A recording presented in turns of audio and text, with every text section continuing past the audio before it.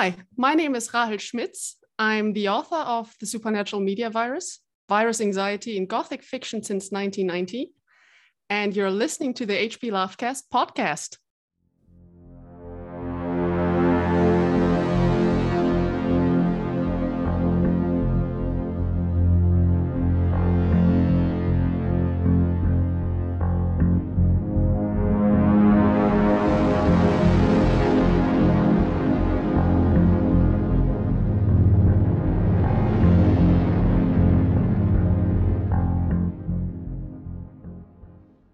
Hello, and welcome to episode 15 of the HP Lovecast Presents Fragments.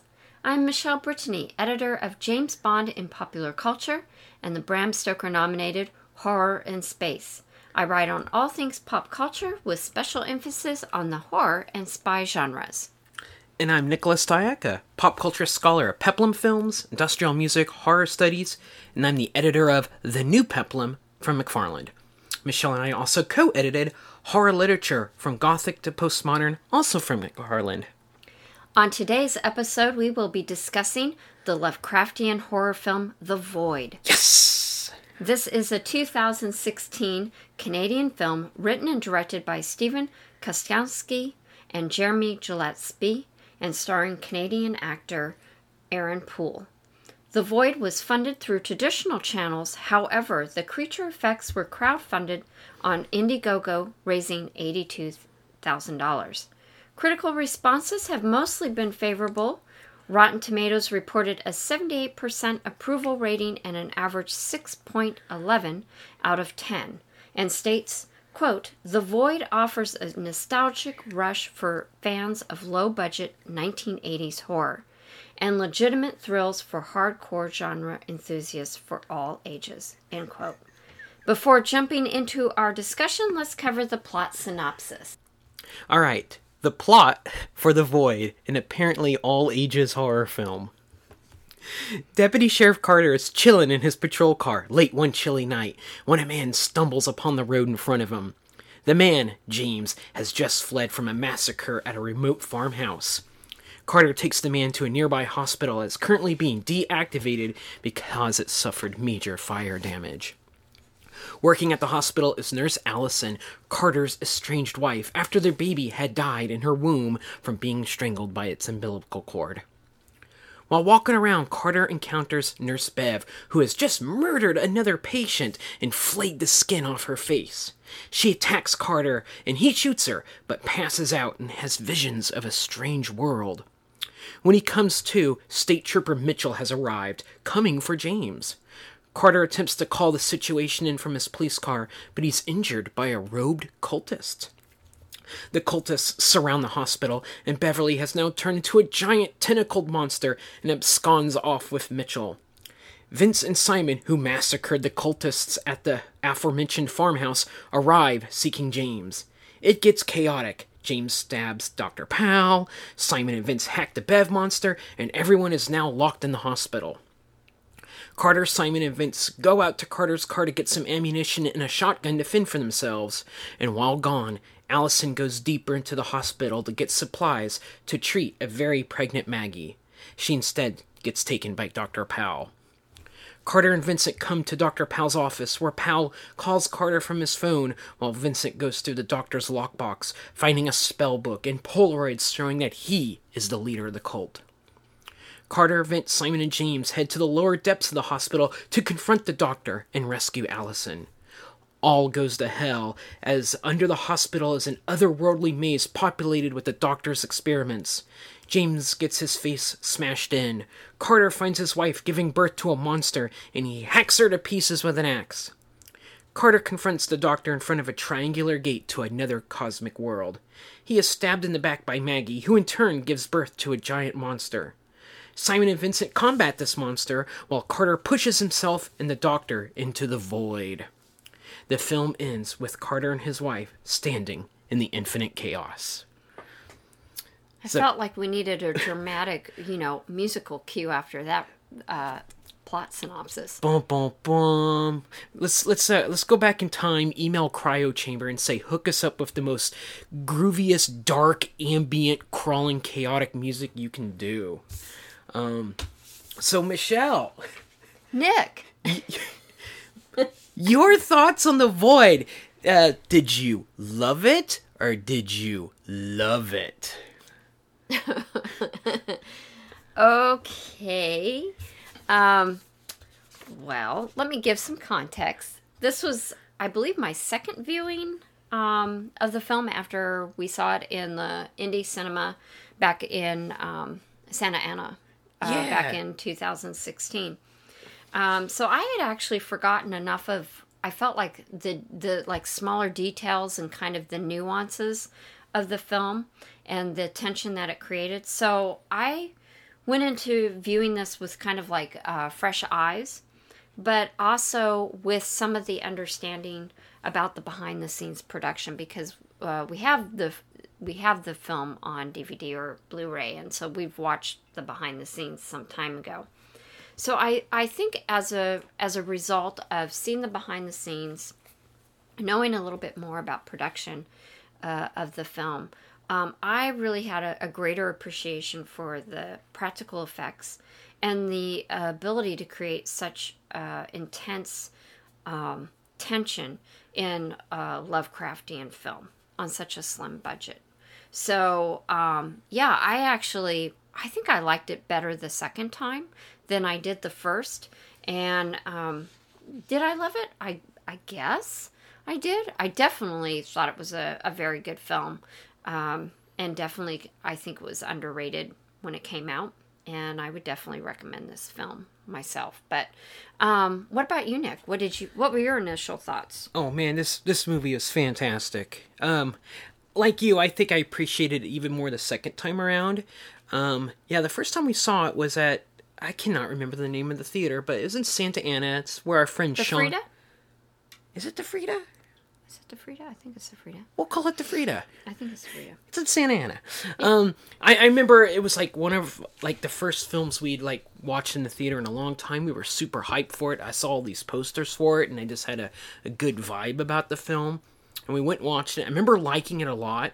I remember at the time I was maybe 80% sold on it, because there's a sequence toward the end when they're under the hospital and they're battling monsters. And to me, it seemed like kind of a tonal shift where it was kind of a slow burn atmospheric, very Lovecraftian horror.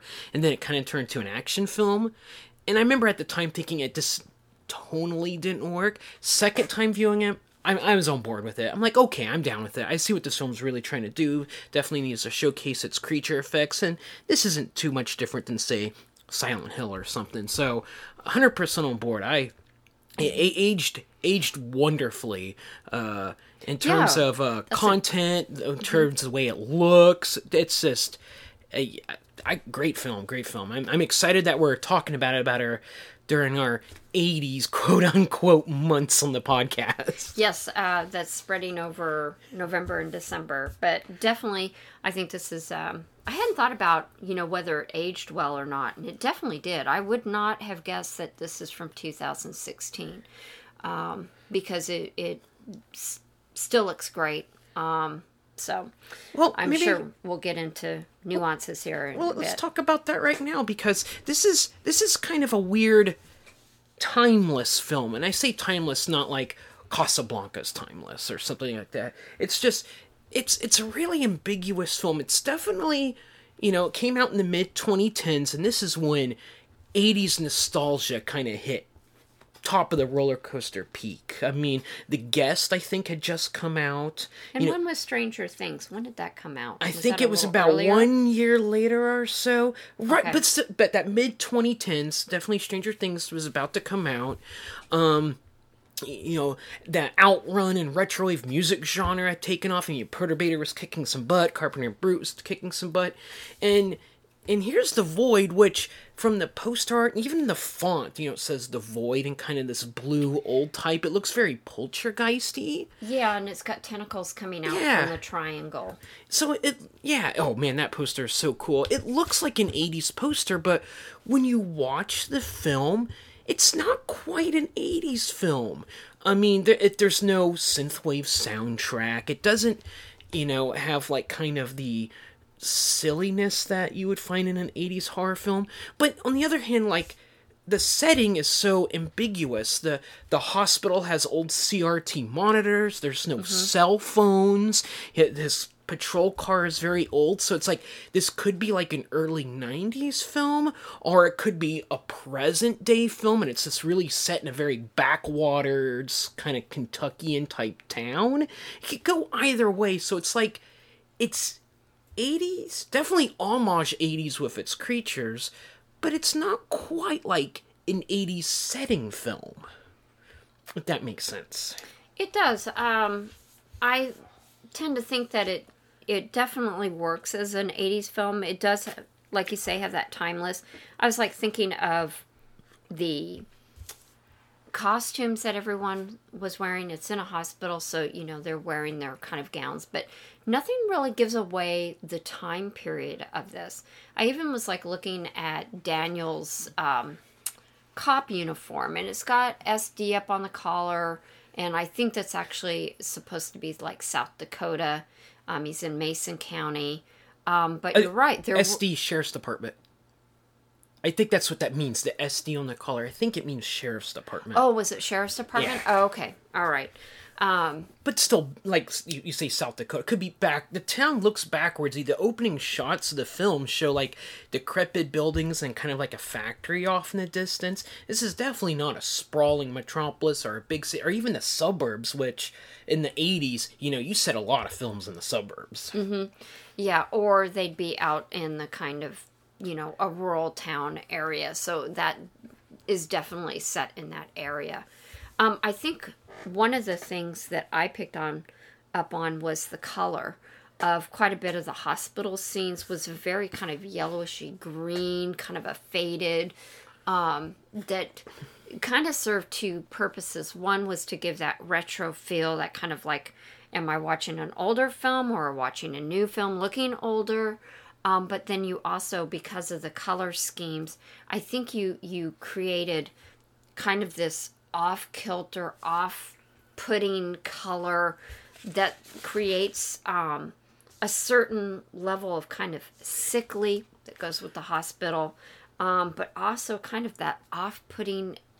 It kind of puts you out of your step, and you have I know I kind of had a repulsion towards the colors, just at the fact that it did look kind of sickly and off-putting. I agree, but different viewpoints slightly. Not sickly, but I went with lifeless. There is like no life in this film, especially since you're dealing with a lot of doctors, hospitals, and rebirth. Rebirth is a big part of this film, but every shot of this film feels so lifeless, and I don't mean that negatively. The opening and closing shots of the film where it shows kind of the woods and everything, there's no leaves on the trees. Everything is barren and kind of like you're saying monochromatic. Inside the hospital, it's just drowned out in that kind of hospital lighting that's very sterile, but also very being in a hospital by yourself is kind of eerie. It's eerie and it's lifeless. And since watching this film back in 2016, you and I, we've watched a lot of YouTube shows like on dead malls and urban exploration, where folks go into an abandoned building and kind of scope around, and sometimes they put that to like vaporwave and synthwave music. Yep. This movie has that kind of urban exploration feel to it, of here's this decaying structure in a decaying area overgrown with plants that are also dead. It's lifeless. And I think that adds to the bleak subject matter of the film. This is not a joyful film. This is not a happy film. If your happy note is you and your wife get together in the infinite chaos, that's not exactly that happy. And I think it's sickly. Our lifeless quality of the setting, the way it's shot, really adds to that. Yeah, just as an interesting tidbit, when I was taking a look at the notes for this film again, I did find out that the location was actually a school, and it was demolished the same year that this film was released. So that building actually no longer exists. It's gone. So That's a good way to film something. Is, hey, we know this thing's going to get destroyed, so that means we can have at it to do what we need to do with it. I would say, since the 80s is strong in this movie, I think it's probably worthwhile to talk about some of the other films out there that we kind of see in the void. sure, go for it. I think the first one, and they actually homage it in the film itself, is when one of the patients is sitting in the hospital bed and he's watching TV, and what's on the TV is Night of the Living Dead. Mm-hmm.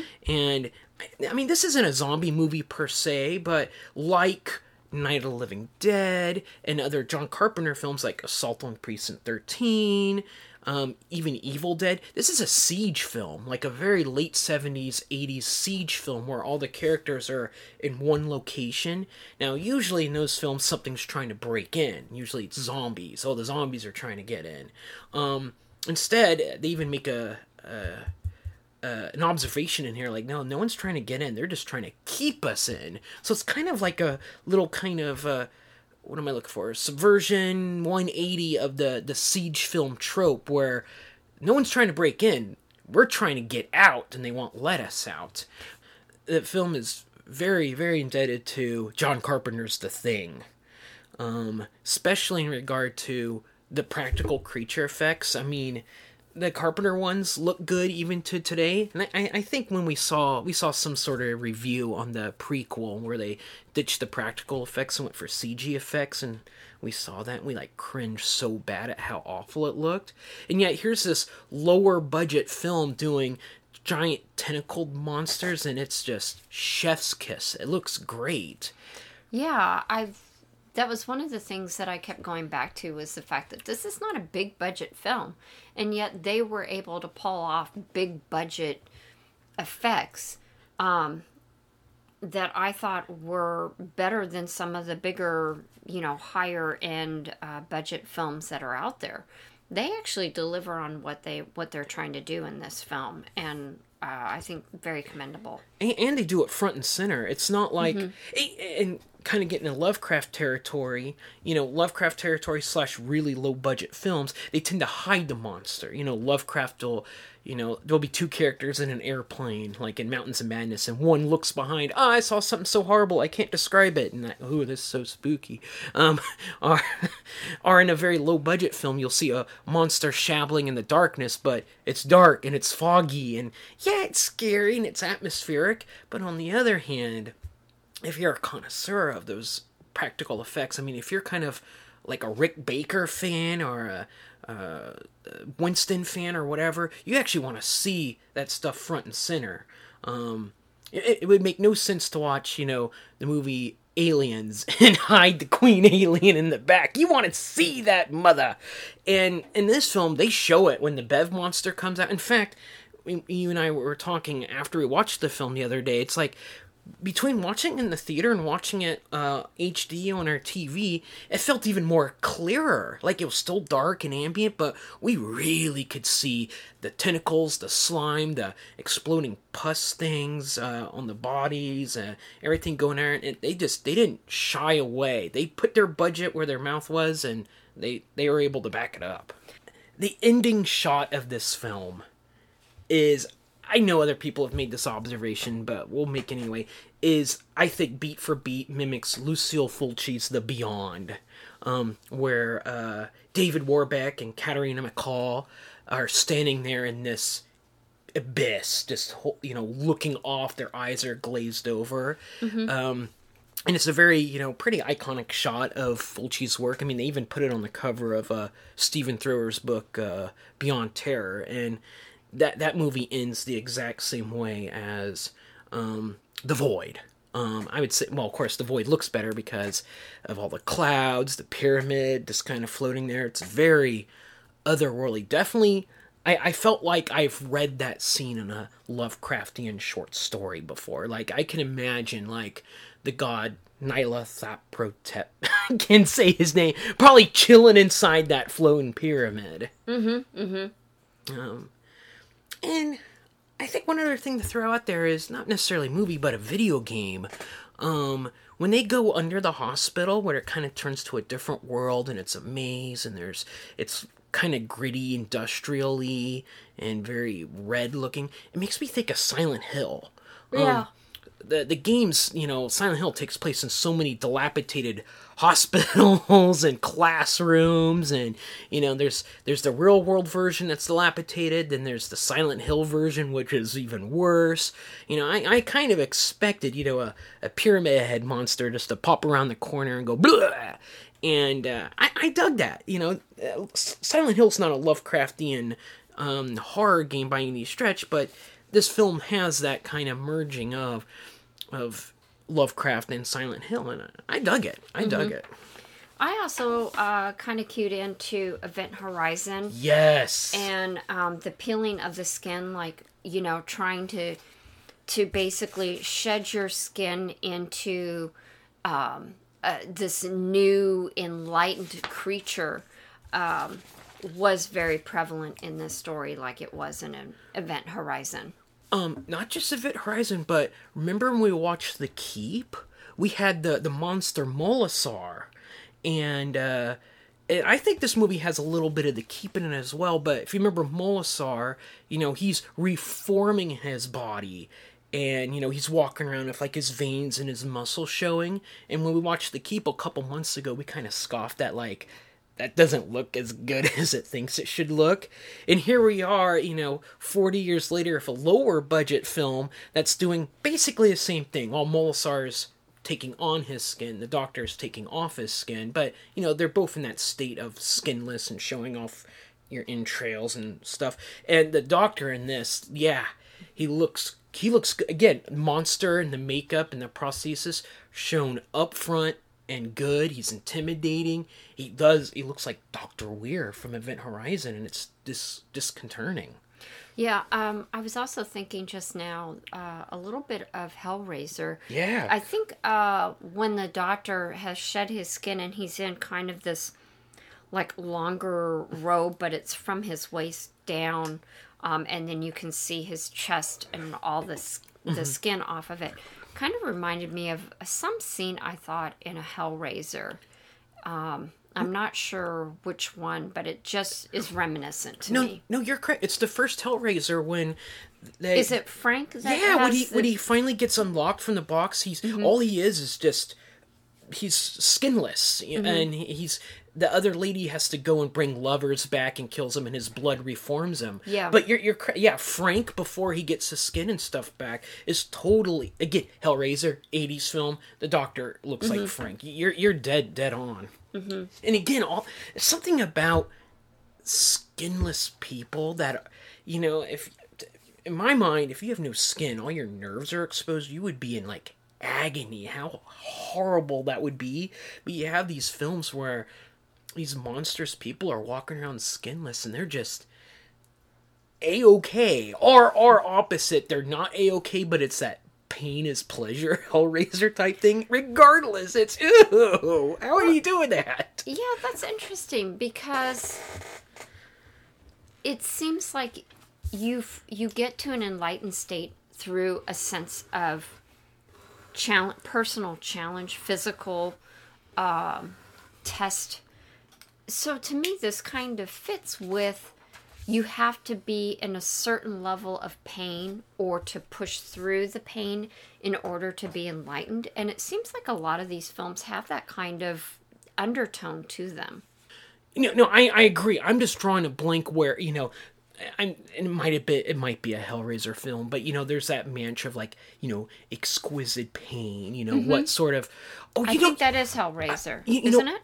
I think it is, but I think there's also. I have not seen it, but I read about it, and I think it was in the book Scared Sacred.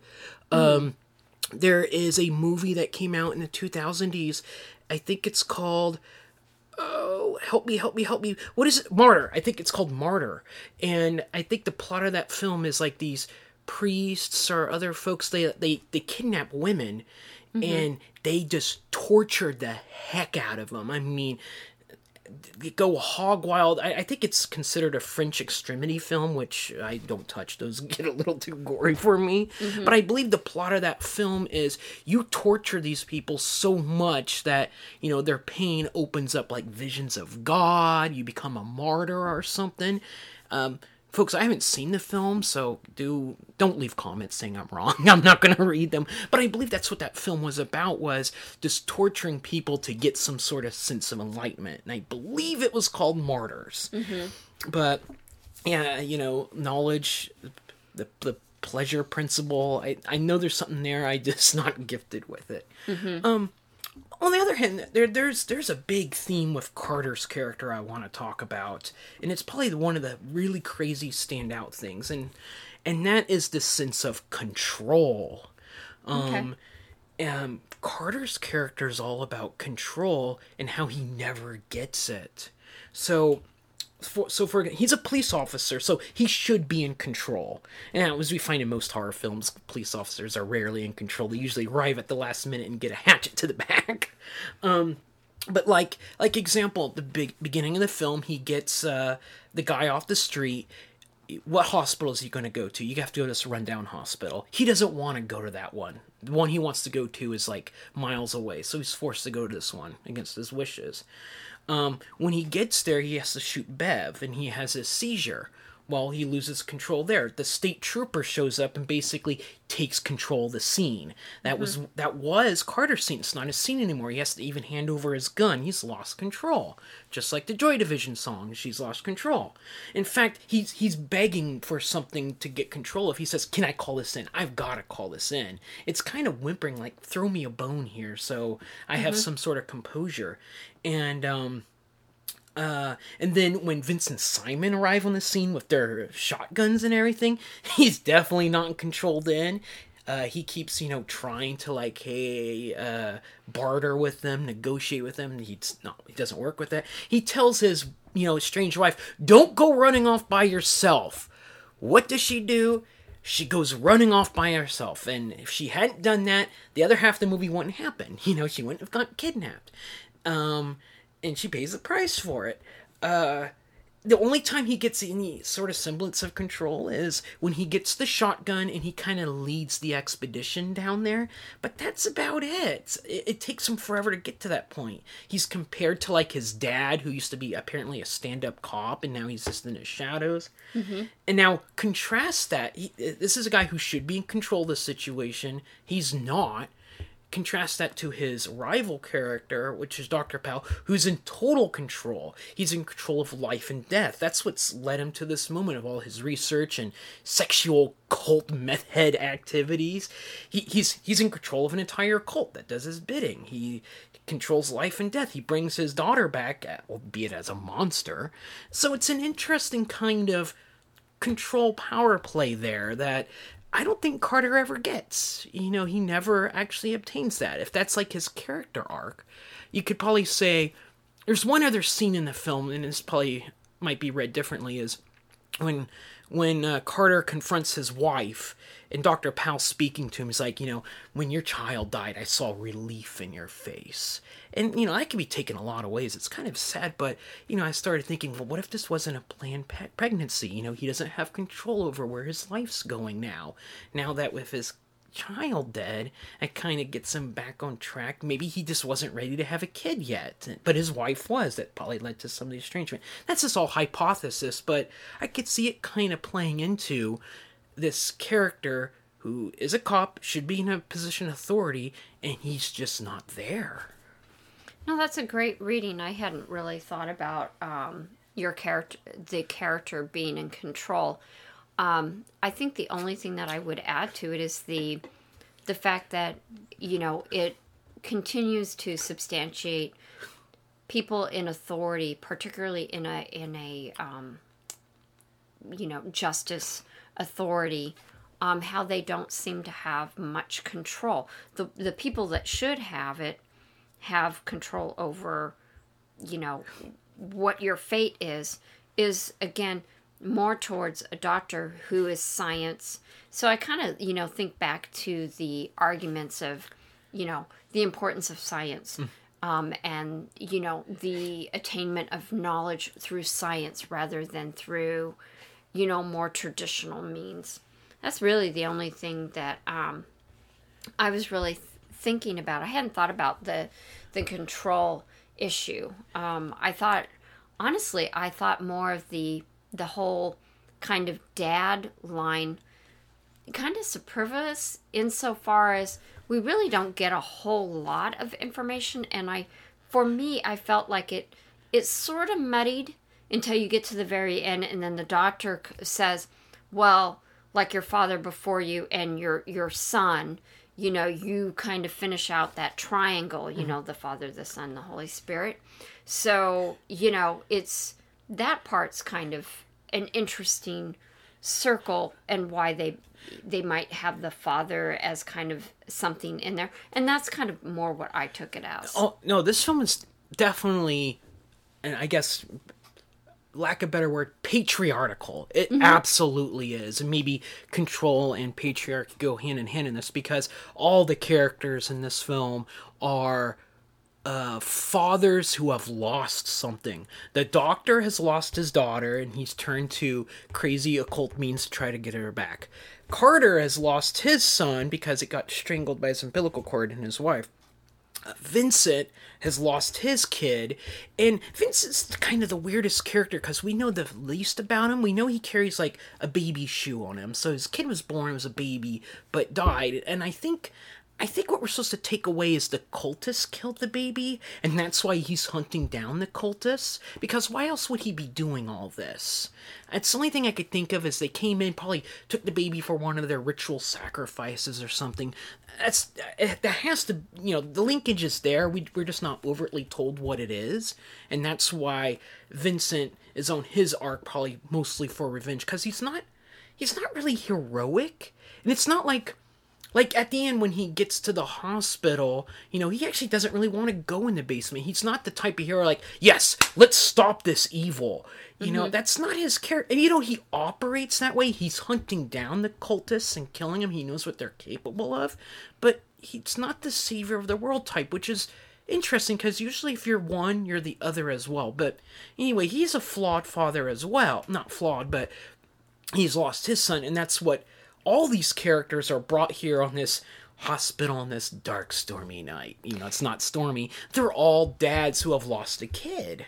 Yeah, and even though Vincent has the surrogate son in Simon, when Vincent's mind is played with and he's envisioning the house with his wife, the baby that dies, the wife dies, and Simon is supposedly there, and Vincent turns on Simon and says, it's all your fault, it's all your fault.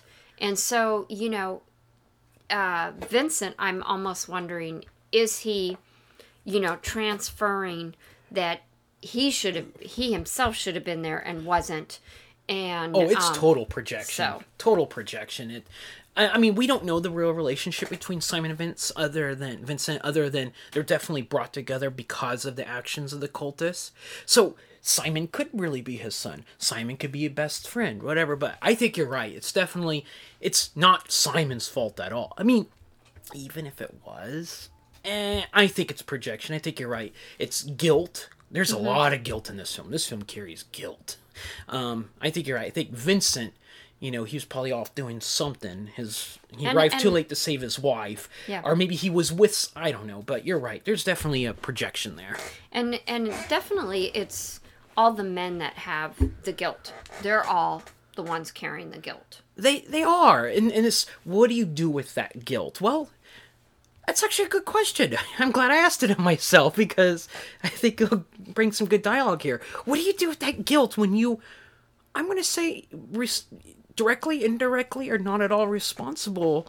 So Vince's son dies. We're going to say he's kind of responsible. Not maliciously, he was off doing something so he couldn't protect him. So there's his guilt there. So what does he do to atone for it? He's off to hunt these cultists. Okay, Dr. Powell lost his daughter. He's guilty of that.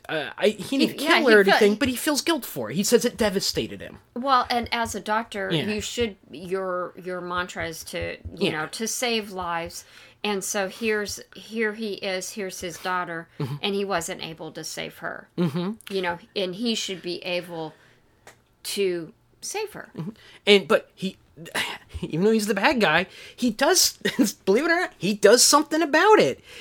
That something is turning to the dark Lovecraftian otherworldly arts to learn necromancy, but gosh darn it, it is something, and he's a go-getter.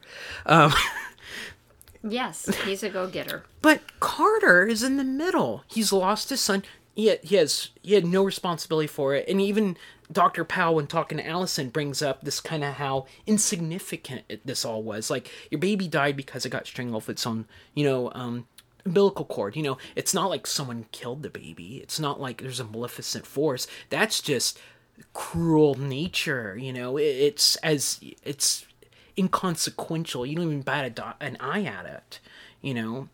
And so, I'm talking about babies dying here. We talked about that in a prior podcast as well. Oh, you know what?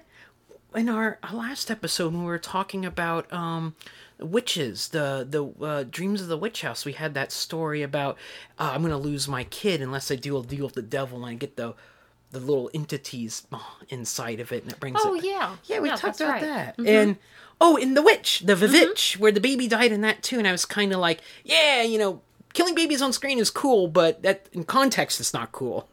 Please don't leave a comment on that one either, folks. But anyway, Carter's caught in the middle because he lost his kid, and that's just the cruelty of the universe. What's he going to do about it? And right now it sounds like he's not divorcing, but it could lead down the path of divorce from his estranged wife. That's his path to deal with it. You got the other two extremes of violent revenge and necromantic arts, and I guess Carter represents the everyman in this case of, I just don't know what to do. I can't comprehend this. What do you do? Because society kind of dictates that male masculinity, that you're supposed to be like a strong silent type. You're supposed to internalize the hurts. You're not supposed to cry. All these rules. So where do you find where does a man find his way to deal with such tragedy and sorrow? And Carter can't find that in this. Guilt. At inaction or not being there, like in the case of Vincent. How do you, as a man or as any person, how do you deal with it? But particularly men who are taught to not show emotion. How do you deal with those type of things? Well, in Carter's case, he's trying to not confront it. Beginning of the film, what hospital I got to go to? You got to go to the hospital your estranged wife, is at. I don't want to go there. I don't want to see her. I can't see her because it will bring up those emotions and all that stuff. Okay, I have to go there. She's right in front of me. How do I deal with her? Well, I put up the barriers, hey, you got a stain on your shirt. I could do my own laundry. Yeah. He says that. Not as sarcastically as I did. That was all for comedic effect. But he puts up the barriers. And the thing is those barriers work because halfway through the film he says, I don't want... He does care about his ex. I keep calling her ex. They're not exes. They're just estranged. They're trying to work things out, I'm guessing. But I'm guessing had he confronted it a bit better, been a bit more open about his emotions, I don't know, when he tells his estranged wife, don't go by yourself. Promise me you won't go by yourself. There are evil critters down there. You just saw an evil critter. Can't you comprehend that? She probably wouldn't have. She probably would have trusted him a bit more or said, okay. But instead, she probably sees his lack of control, lack of everything, and scampers off by herself. And we now know how that ends. Mm-hmm. Barriers, folks. Talk to your SOs. Yes, this is what The Void teaches us. There's a life lesson in The Void, and somewhere in between the gore and necromancy. And you know what? I think that leads to a pretty big question here, and that's the Nick Momatos question. Is this movie awe-inspiring. Why don't you answer first? I think it is. I mean, I think it is in the last couple seconds of the film. Everything leading up to it is, kind of, you're in the hospital fighting monsters and all that other stuff. But I truly think if I was in the character's shoes and I go through the void portal and now I'm in some cosmic other realm where there's clouds and pyramids and crazy non-Euclidean geometry and I'm trying to comprehend all of it, I mean, they don't go insane. They don't go crazy. To me, they're struck as, awestruck. Like, there is a sense of, whoa, this is not right, this is not real, this is...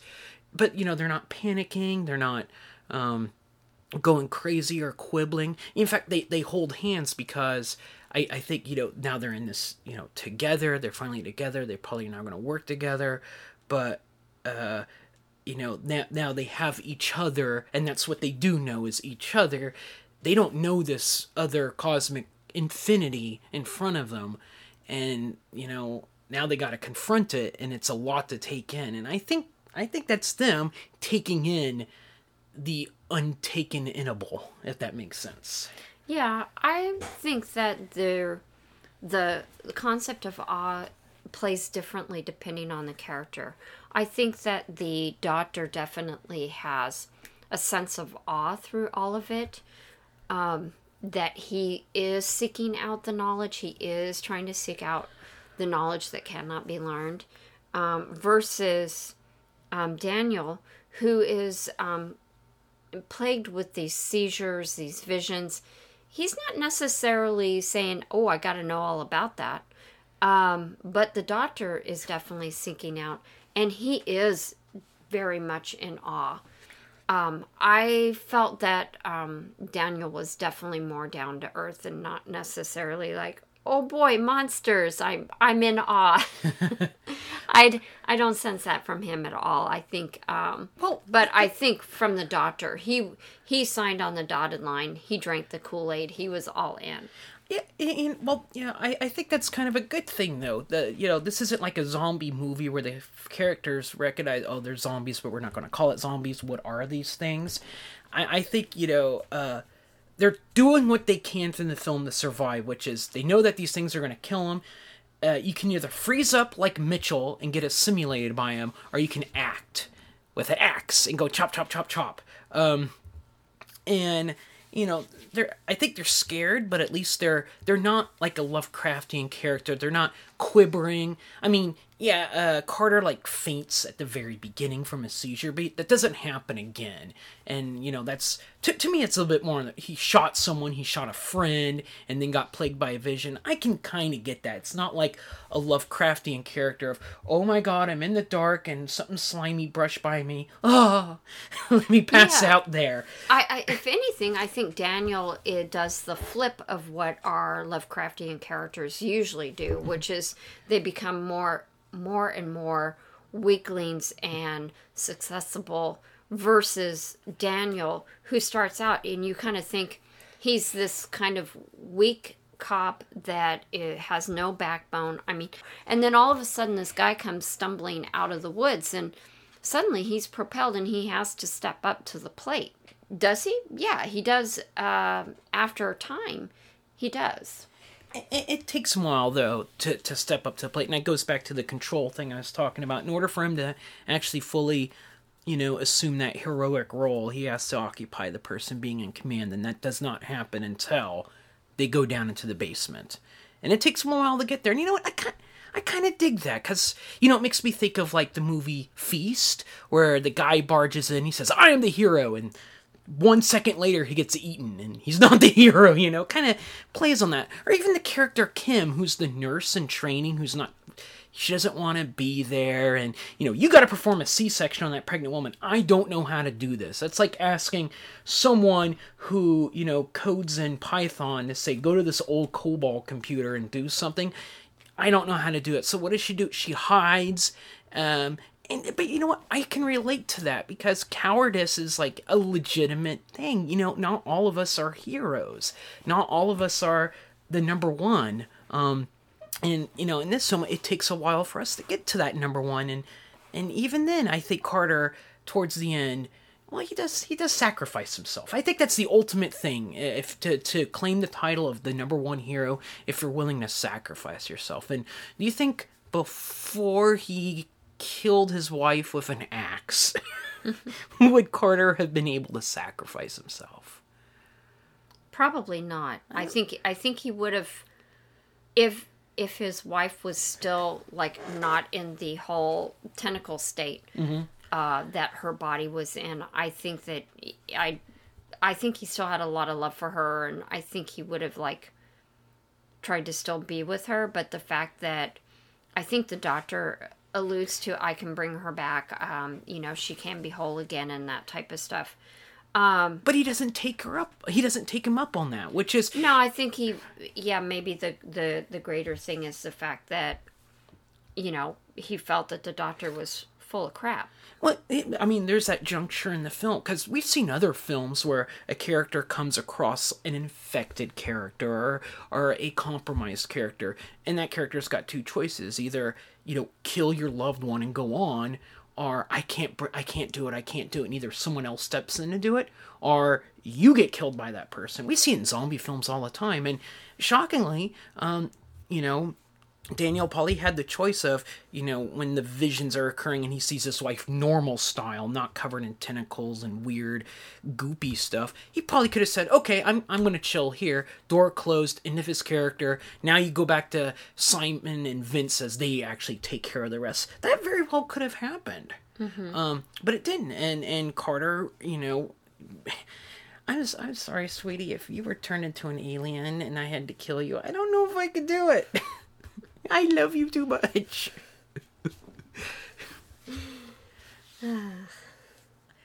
Well, I have a couple of other things when... I'm done. I don't think I could top that. No, probably not. So mine are just minor. But one of the things visually cued in for me that I thought was terrifying, and that was the cult members. Oh, using the white robes and the hoods, obviously, nodding to the Ku Klux Klan, the black pyramid in the center of the hood, with no idea who they are, was just terrifying. I think it also, there's a scene where the cult members are standing in the parking lot, and then there's a musical cue, and all of a sudden, in unison, they all brandish their daggers. I just thought that was like one of the most chilling scenes in the film. And I think it actually gave me shivers just because how frightening that looked. The visual of that particular moment was just incredible. And when you're trapped in the hospital and those are the folks outside, how do you even escape from that? No, because you have no idea. There's the hoods. I mean, and I think part of the reason why they're white is because they can be so stark against the background and with the black diamond. But what if they had been like a black hooded with just the white? I mean, either way, it could have worked really well. You have no idea of what their motivation are. None of them speak. None of them speak, and you don't know what's going to set them off. Like when Daniel goes out to his car the first time, he's trying to call it in, and he sees one cultist out there. And he's like, well, that's pretty weird. And then he faces off to him, and what happens? The guy the cultist charges and stabs him up in the shoulder area. So you don't know what's even what's the motivation of all these characters. And, that's really, to me, that's very scary when it's so unknown. Mm-hmm. And you have no way of kind of grounding any sort of behavior, what it is. I mean, we get glimpses at the end when we know that the doctor's in charge of them and they do sex orgies in the farmhouse. But again, that's a glimpse. Mm-hmm. We don't know how big this is. I mean, the doctor has this line. I think it's actually kind of profound, but that's just me. Where he says, "You'll be surprised at the things you find when you go looking." Mm-hmm. That means he set out to find this knowledge. That means this knowledge is elsewhere. That means, guess what? What's going on at this hospital? is probably going on in other, in a very Lovecraftian Cthulhu cult fashion in the secret corners of the world. This stuff is also in those going libraries. on. I also wanted to make mention of the acting because we haven't spent much time on the particular acting. But I'm a fan of Aaron Pools. I actually saw him in a Netflix streamed Canadian series called Strange Empire, but he's also been in a number of films, but I actually haven't seen them. But this show was a Western. He plays John Slaughter. He's a despicable and violent mine owner. And I thought that it was really neat to see him in a protagonist and play a different character that has a bit of range, just like I felt like in Strange Empire. He goes from, interestingly, a man in a lot of control to a man who has no control. And it's over, believe it or not, his wife or his madam, whatever, losing their baby.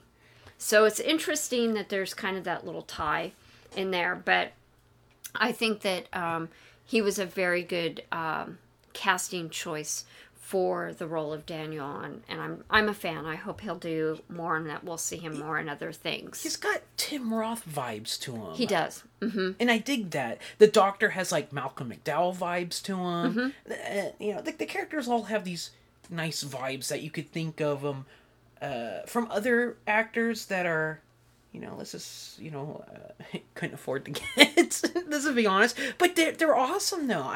This is one of on the acted front, this is a film where most of the characters they're not very likable. Kim's a coward. The main guy's not as getting in control. His wife is kind of going to do her own thing. None of them want to be there. But the thing is, I sympathize with every single one of them. Mm-hmm. And all the people playing them pull it off very well. This isn't like that one movie, I hate this movie. I bring it up all the time. Now I can't remember what it's called. Changing Lanes with Ben Affleck and Samuel Jackson, where they just are two despicable characters that just poop on each other in the entire film. You just hate everyone and it's scrungy. This is not like that film. These characters, they're pretty real. And the actors and actresses do a great job. Yeah, I thought all of them did, actually. I mean, I singled out Aaron Poole because, he is the main character, and I was familiar with his work. But yeah, all the other actors I feel deliver very well, and particularly in a tense film, there's a bit of chemistry between all of them, and I think they made good choices with the cast. You mentioned Kim, who is played by Ellen Wong, and she's been in Scott Pilgrim versus the World and a number of other things. So she's actually gone on and has a pretty prolific filmography as well. So I think those were my points that we hadn't covered that I did want to make a mention of. I think overall, it's a great film, great Lovecraftian film. I think, comparing it to the other Lovecraftian film we watched earlier this year, Underwater, which was overt Lovecraft. You actually had a Cthulhu in front of you. This movie goes a different route.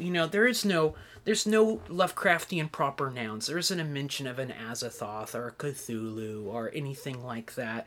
And it's its own thing. It's still cosmic horror. It's Lovecraftian, but it's not in the Lovecraft mythos. It does its own thing. I think it does a lot of nods to Lovecraft. So if you're familiar with the mythology, you're definitely going to pick up on those. But if you're not, then you're not missing out. Yeah, there's you no just have some cameos. added flavor if you do. So highly recommended as far as a great Lovecraftian film. This is one of those films that I think should start playing at the yearly H.P. Lovecraft Film Festival, and I hope, like Underwater, it gets a better rediscovery. Right now, it's kind of in that cult film status. The filmmakers just made a new film called Psycho Goreman, which I think is just a flat-out gore comedy with like an alien coming to Earth and wants to take it over. We're gonna have to watch that. A lot of films out there. Well, on that note, let's take a quick musical intermission, and then we'll come back. We'll wrap up the episode with our thank yous and upcoming events.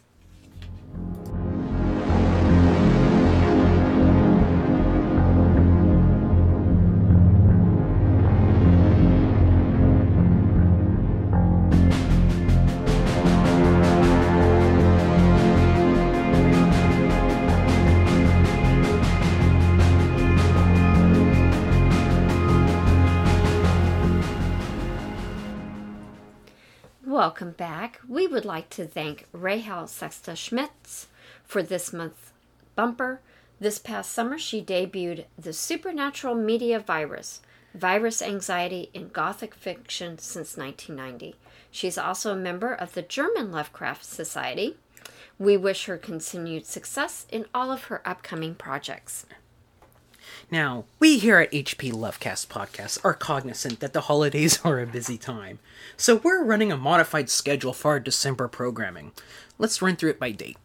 So first, on our primary program, HP Lovecast, we're going to continue with our 80s theme by picking a couple stories from Attack from the 80s, the newly released collection edited by Eugene Johnson and published by Raw Dog Screaming Press. That episode will stream Sunday, December 19th. And then we'll finish up our exploration of the 80s by interviewing a couple of authors from Attack from the 80s. This will be for our HP Lovecast Presents Transmissions, and that will stream Friday, December 31st. And for a teaser in January, our programming will be devoted to PS Publishing's New Maps of Dream. We'll have more details in December on that. And then for Scholars from the Edge of Time, on Thursday, December 23rd, we'll be discussing Luc Besson's 2017 film, Valerian and the City of a Thousand Planets. We're on Facebook, Twitter, and Instagram. Our website is hplovecast.com. And of course, you can email us at hplovecast@gmail.com. If you enjoyed this podcast, please consider supporting us by purchasing our books. We each have Amazon author pages with links to all the books we have either edited or contributed to with individual essay chapters. Or, if you feel like donating $1 or $2, we also have a coffee account. A link is provided in the show notes. As always, thank you for listening.